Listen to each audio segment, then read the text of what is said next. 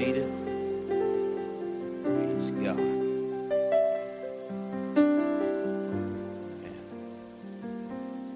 I want us to go into a familiar scripture here this morning. Psalms 133. Psalms 133. A lot of times, the church makes a lot about nothing. And our focus gets on a lot of things that has no return to it. And we every once in a while have to go back to the fundamentals and the principles and the basics of what really matters. Amen. And so today I want to go back to that, the foundation of the church, the kingdom of God. Psalms 133 says, "Behold, how good and how pleasant it is for brethren to dwell together in unity.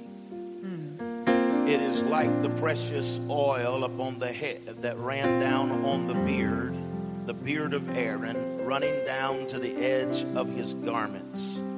It is like the dew of Hermon descending upon the mountains of Zion. For there God commanded the blessing, life forevermore." Amen. Praise God. That's what I want to talk to you about today, is the power of unity. Father, thank you for this word today. Thank you for the worship and the atmosphere. We pray now, God, that you would just bless your word and watch over it, hasten to perform it in each and every one of our lives. And we give you praise and thanks for this in Jesus' name, and amen. Praise God. Unity is the place that God commands the blessing. It's easier to have disunity than it is to have unity. Anytime that you get more than one person together, you have the potential and the ability to have disunity. You can have it just with two people not agreeing, or disunity. Dis means not to respect or not to honor a thing. And so when there is disunity, it means that there is a lack of respect or value on unity and how powerful that it really is. Honor and appreciation is when there is unity. The devil tried to create disunity even in heaven. You would think that someone would not even have a thought or an inkling to try to bring disunity in the place where God himself is. But Satan tried to divide heaven, and you know the story. He said, "I will ascend to the heavens, I will be like God," and he makes up all of this prideful act, and the Bible says that he got a third of the angels to believe his lie. He was able to conjure up a third of them that would believe him and believe the lie that he was telling. That means that there was still 2/3 of the angels remaining in heaven. Amen. They were around the throne crying, "Holy, holy, holy is the Lord God Almighty." They were praising God and they were honoring God and his power, his omnipotency, and all of his glory. So 2/3 of them were there. I don't know how many 2/3 of them were, but what I do know is that if God, and I don't know that he did it, but I do know that if God desired to, he could have immediately replaced them. Because God has creative power. And he created the angels in the first place. And so he is able to create more. Now, the enemy, Satan, on the other hand, does not have creative power. Amen. So he is still working today with the same third, the same amount that he was whenever he was kicked out of heaven. Amen. And so what I want you to see is that when Jesus was hanging on the cross, The Bible said that there was 12 legions of angels that was available. It doesn't say that that's all the angels there was in heaven, but 12 legions of them were prepared at his beck and cry to come and deliver him from the cross.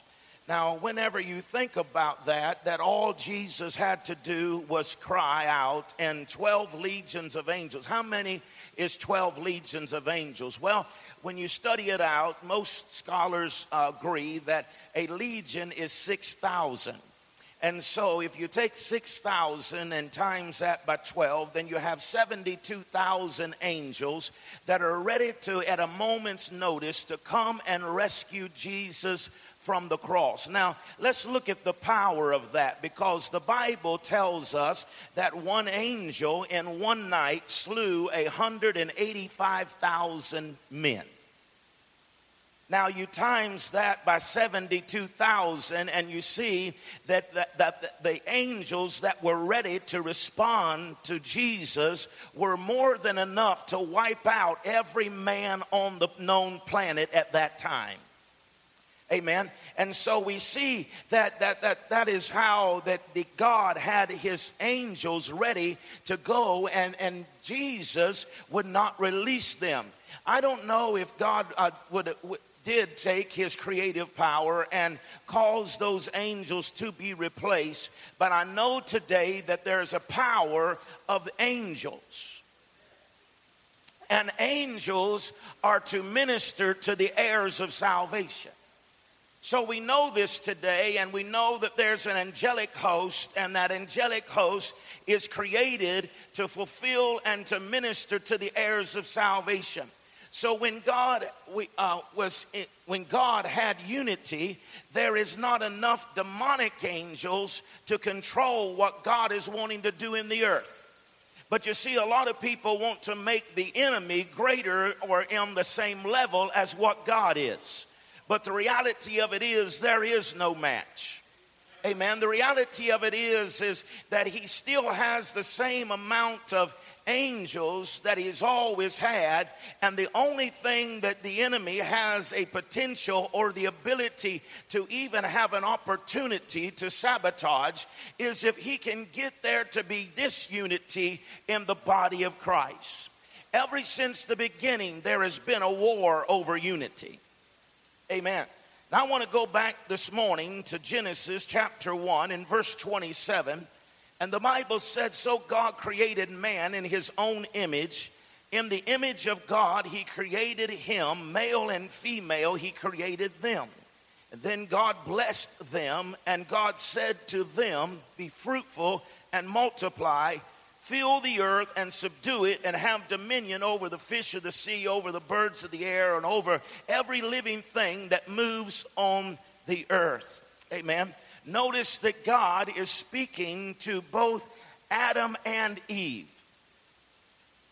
He is speaking to them, and he made them male and female. He created them, he blesses them, and he says to them, be fruitful, multiply, and replenish the earth, right? And so in Genesis chapter 2, verse 21, and the Lord God caused a deep sleep to fall upon Adam, and he slept, and he took one of his ribs and closed up the flesh instead thereof, and the rib of the Lord God had taken from man, he made a woman and brought her unto the man. You see, this is chapter 2. But in chapter 1, God is speaking to that which yet has to be manifest in the earth. He is speaking in Genesis 1. He speaks to Adam and Eve. He gives them the mandate to go and to be fruitful, to multiply and replenish the earth. But there is yet to be a manifestation of the woman. There is unity in the man and the woman, and even though that God has yet to release that into the earth, it is already there. And he was talking to the woman that was still in Adam. He's speaking of unity. And God will sometimes speak to you that which is still in you, but has not been manifest yet in the natural. You can have things that are in you that God is speaking to that nobody can see because it is not yet manifest in the natural, but it is inside of you. Amen. You see, they almost got it right, these Scientology and these gurus and New Age, They say everything you need is inside of you. Yes, it really is. God created you that way, but it's only because God is inside of you. Amen. And him being inside of you, it is not of our own ability. It's not of our own talent. It's not what we are able to conjure up or manipulate, but it is the God inside of us that puts in us and gives us everything that we need according to the life and to godliness, the scripture says. And so notice God told them to multiply and replenish the earth. Amen. So what did they do? What did they do? We go on to Genesis chapter 11, and it doesn't take them too long. Genesis chapter 11, and it says, now the whole earth had one language and one speech. And it came to pass that they journeyed from the east, that they found a plain in the land, and they dwelt there. And then they said to one another, come, let us make brick and bake them thoroughly. And they had brick for stone, and they had asphalt for mortar. And they said, come, let us build ourselves a city and a tower whose top is in the heavens. So let us make a name for ourselves, and let us scatter abroad over the face of the whole earth. But the Lord came down to see the city of the tower, which the sons of men had built. And the Lord said, indeed, the people are one, and they have one language. And this is what they began to do. Now nothing that they purpose to do will be withheld from them.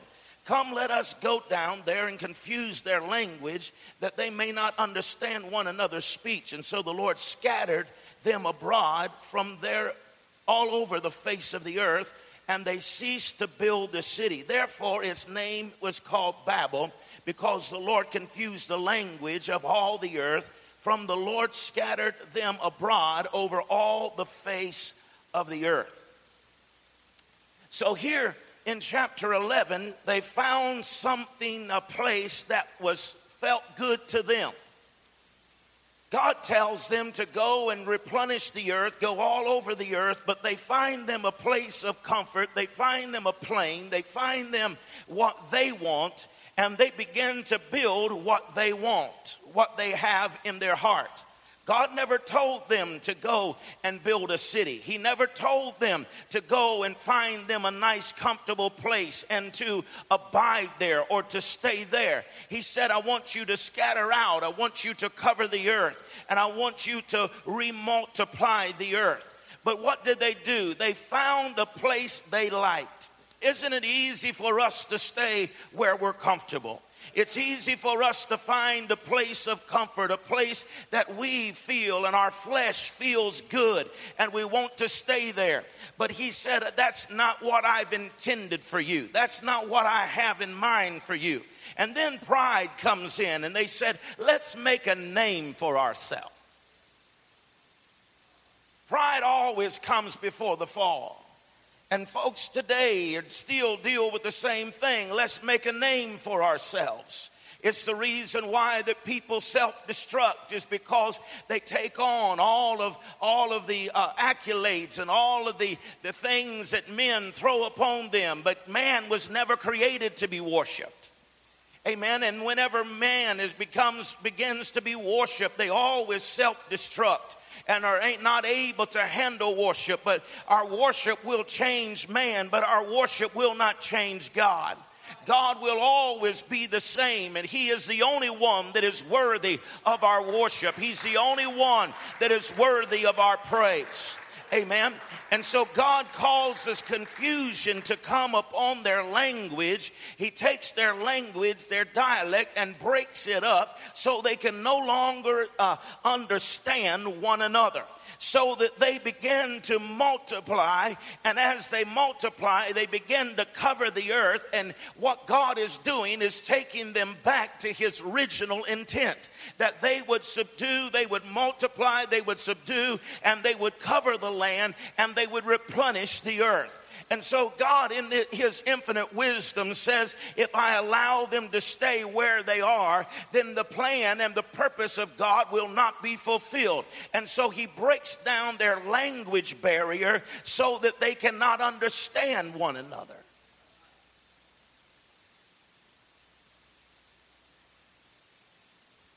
Whenever you can't understand one another, you can't have unity.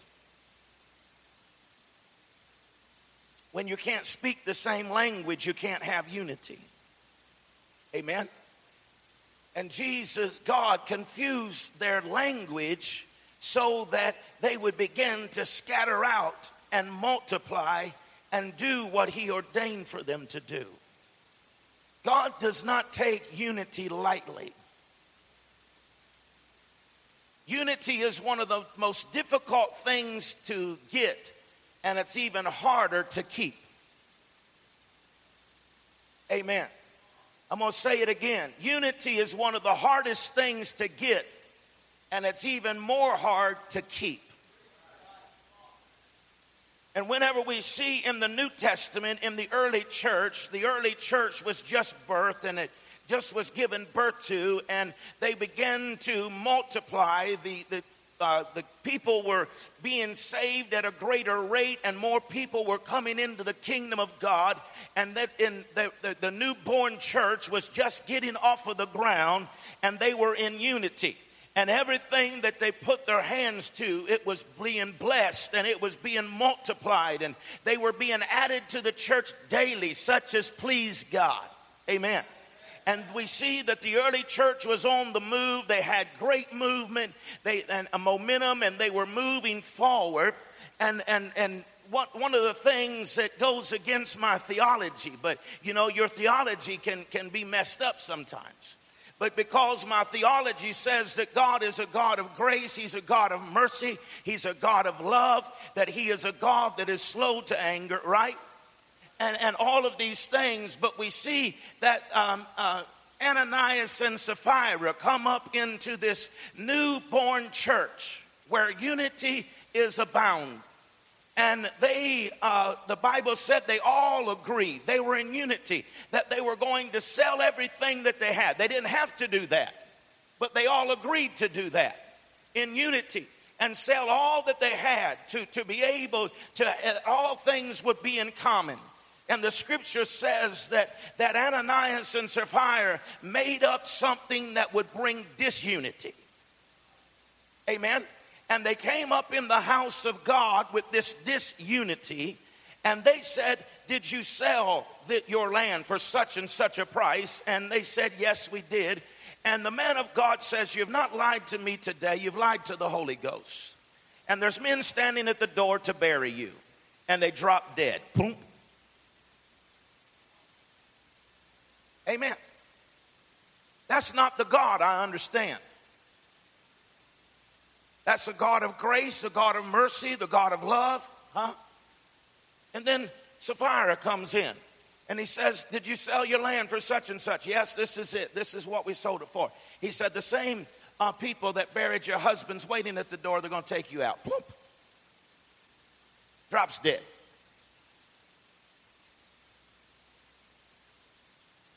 That doesn't coincide with anything else in the scriptures that I understand. And the only thing that I come to a conclusion in is this, that God understood how powerful that unity was.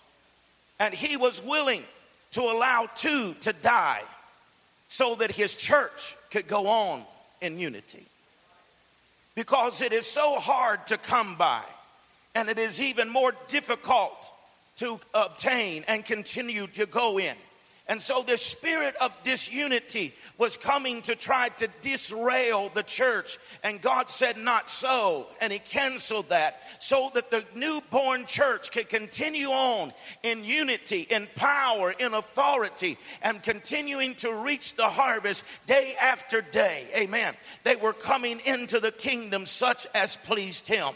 Now, unity is a powerful thing, because in Leviticus chapter 26 and verse number 8, the Bible said, 5 of you shall chase 100, and 100 of you shall put 10,000 to flight, and your enemies shall fall by the sword before you. Amen. You see, we're back to talking about the angels here, because he said 5 of you shall chase 100. 100 what? 100 angels.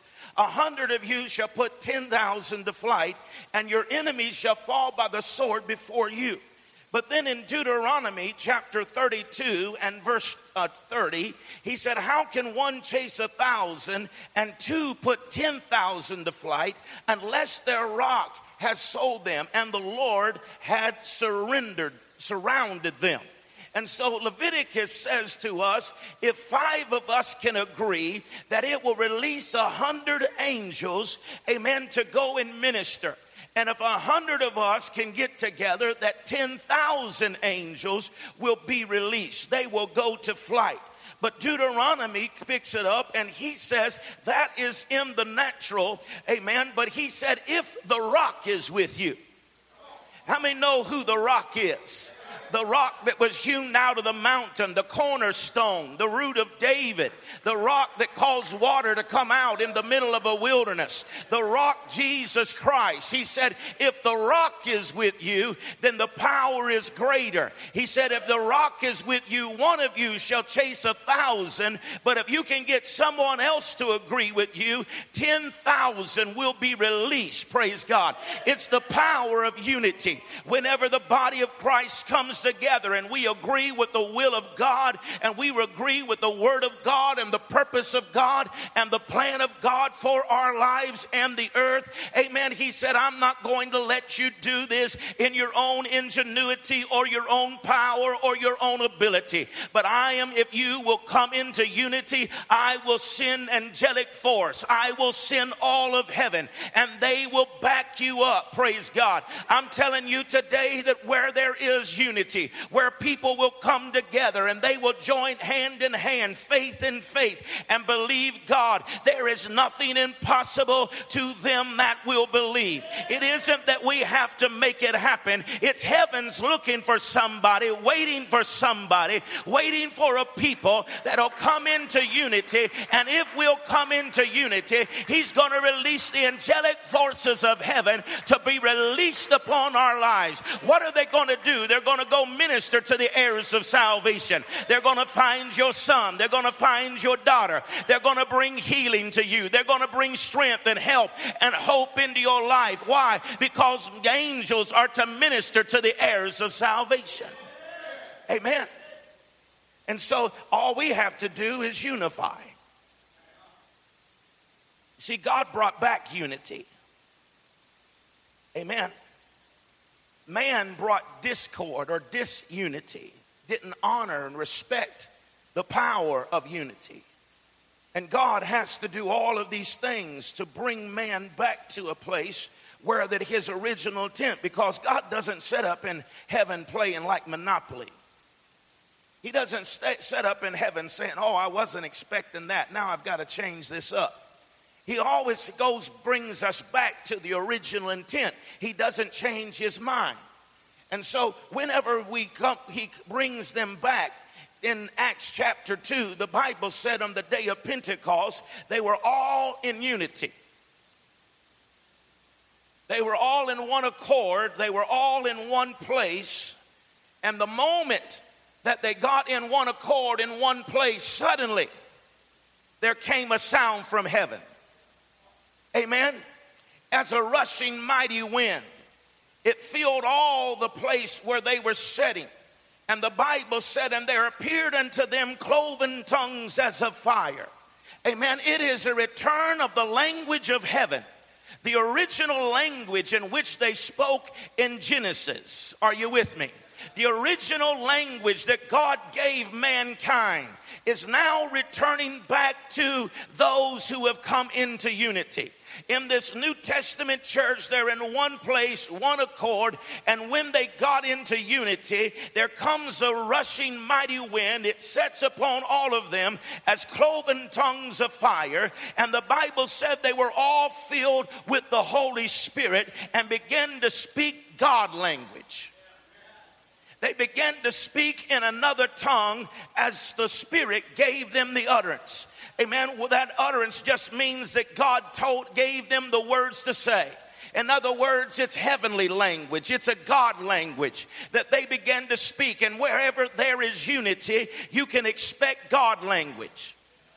Wherever there is unity, wherever people are coming together, you can expect them to speak the heavenly language. And what we need desperately in America today is for the church to come into unity. Amen. And not a man's opinions and not the expectations of people and not all of the creativity. Thank God for all the gifts, the talents, the abilities. That's wonderful. But the reality of it is this, my friend, that where there is unity, there will be a release of the sound of heaven, the language of heaven. What are we going to speak whenever we get to heaven? Are we going to speak English? Are we going to speak Spanish? Are we going to be speaking Portuguese? No, we're going to be speaking Holy Ghost. Amen. We're going to be speaking the language of heaven. And so what we have to do is practice it here. Get into unity and allow the Holy Spirit to flow through our lives so that we can be the instruments of change, so that we can be the instruments that God will use in the earth. And we will see his kingdom, his power, and his purpose fulfilled in the earth. Amen. After unity came, the Bible says in Acts chapter 3 that Peter and John began to pray in unity. Now, Peter and John went up together to the temple at the hour of prayer, being the 9th hour. And while they were in unity, the Bible declares that they did something they had never done before. First of all, they had been to the upper room and they received this God language. They received heavenly language. And now they were walking in a spirit of unity. And when they got to the sick man, the Bible said that they spoke to him and healed him. And the man that was crippled all of his life, right? For over 38 years, he is crippled all of his life. And now unity has returned to this New Testament church. And they go and they begin to speak to him, not in their own authority, but in the authority of heaven. Amen. And as they spoke with the authority of heaven, they bring healing to this man who has been crippled all of his life. You see, what we need to see today in the kingdom of God is for people to come into unity so that we can do the unexpected, so we can do the unexplained. Because far too long we've tried to do it on our own, but what we need is the unity of the brothers and the sisters. We need the unity of the household of faith of God. We say, God, we may not understand everything, but what we do understand is that we must walk in unity, that we must have the love of Christ, the love for our brother, love for our sister. He didn't even say that we just had to love those who loved us, but he said that we're to pray for our enemies. Amen. And so the reality of it is this, that there is nothing that the body of Christ cannot do when we walk in unity. A church that is in unity heals the sick. A church that walks in unity sets the captive free. A church that is in unity, amen, blesses one another and those who are coming and those who are going. The church that is in unity, amen, sees those who are lost overcome with the love and the grace and the mercy and the goodness of God, and they are overtaken in such a way that they understand that this is not a man-made thing. This is not something that's been conjured up by man or manipulated by people, but this agape love, this God-like love, that we love one another, that we have unity with one another, it causes there to be a force. There causes there to be a power. They speak differently than the world. They act differently than the world. They respond differently than the world. Why? Because we're walking in a spirit of unity, and where there is unity, God commands the blessing. The blessing. What is the blessing? Life. Amen. So many people today are alive but are not living. Even in the church, we're alive but we're not living. Why? Because of disunity. But where there is unity, there is the commanded blessing of life. And I want to say to you today that wherever there is unity, you will find life. Amen. Because death cannot hang out where there is unity.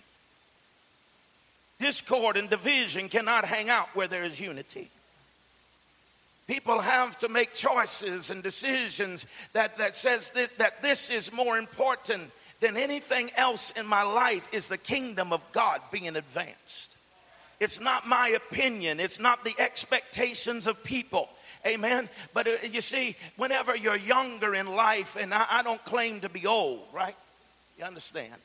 But whenever you're younger in life, you want the expectations of people. You want the applause of people.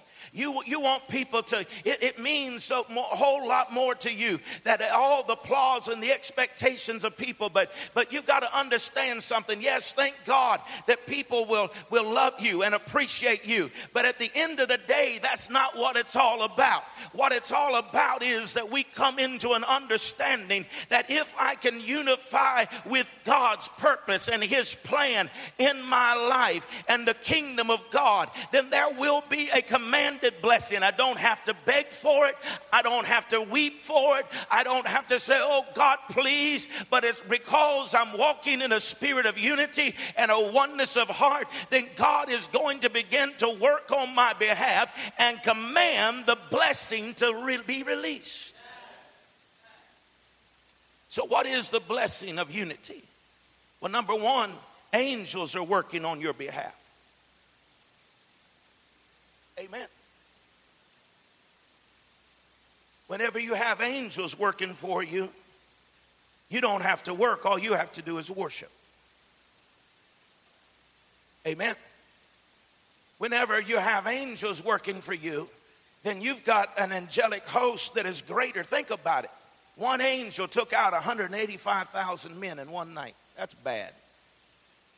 I don't care who you are. That's bad. Superman ain't that bad. Amen. But if an angel has that kind of power and that kind of authority, then he is not only that to destroy, but also to bless. Amen. And he can release a blessing on your behalf. He can work on your behalf for your good. Amen. So that the purpose and the plan of God can be fulfilled in your life. The blessing of unity, where there is unity, there is healing. Amen. Whenever Peter and John went to the temple, they just merely spoke to the man. And because of unity being upon their life, healing took place in the man that was outside of the temple. Amen.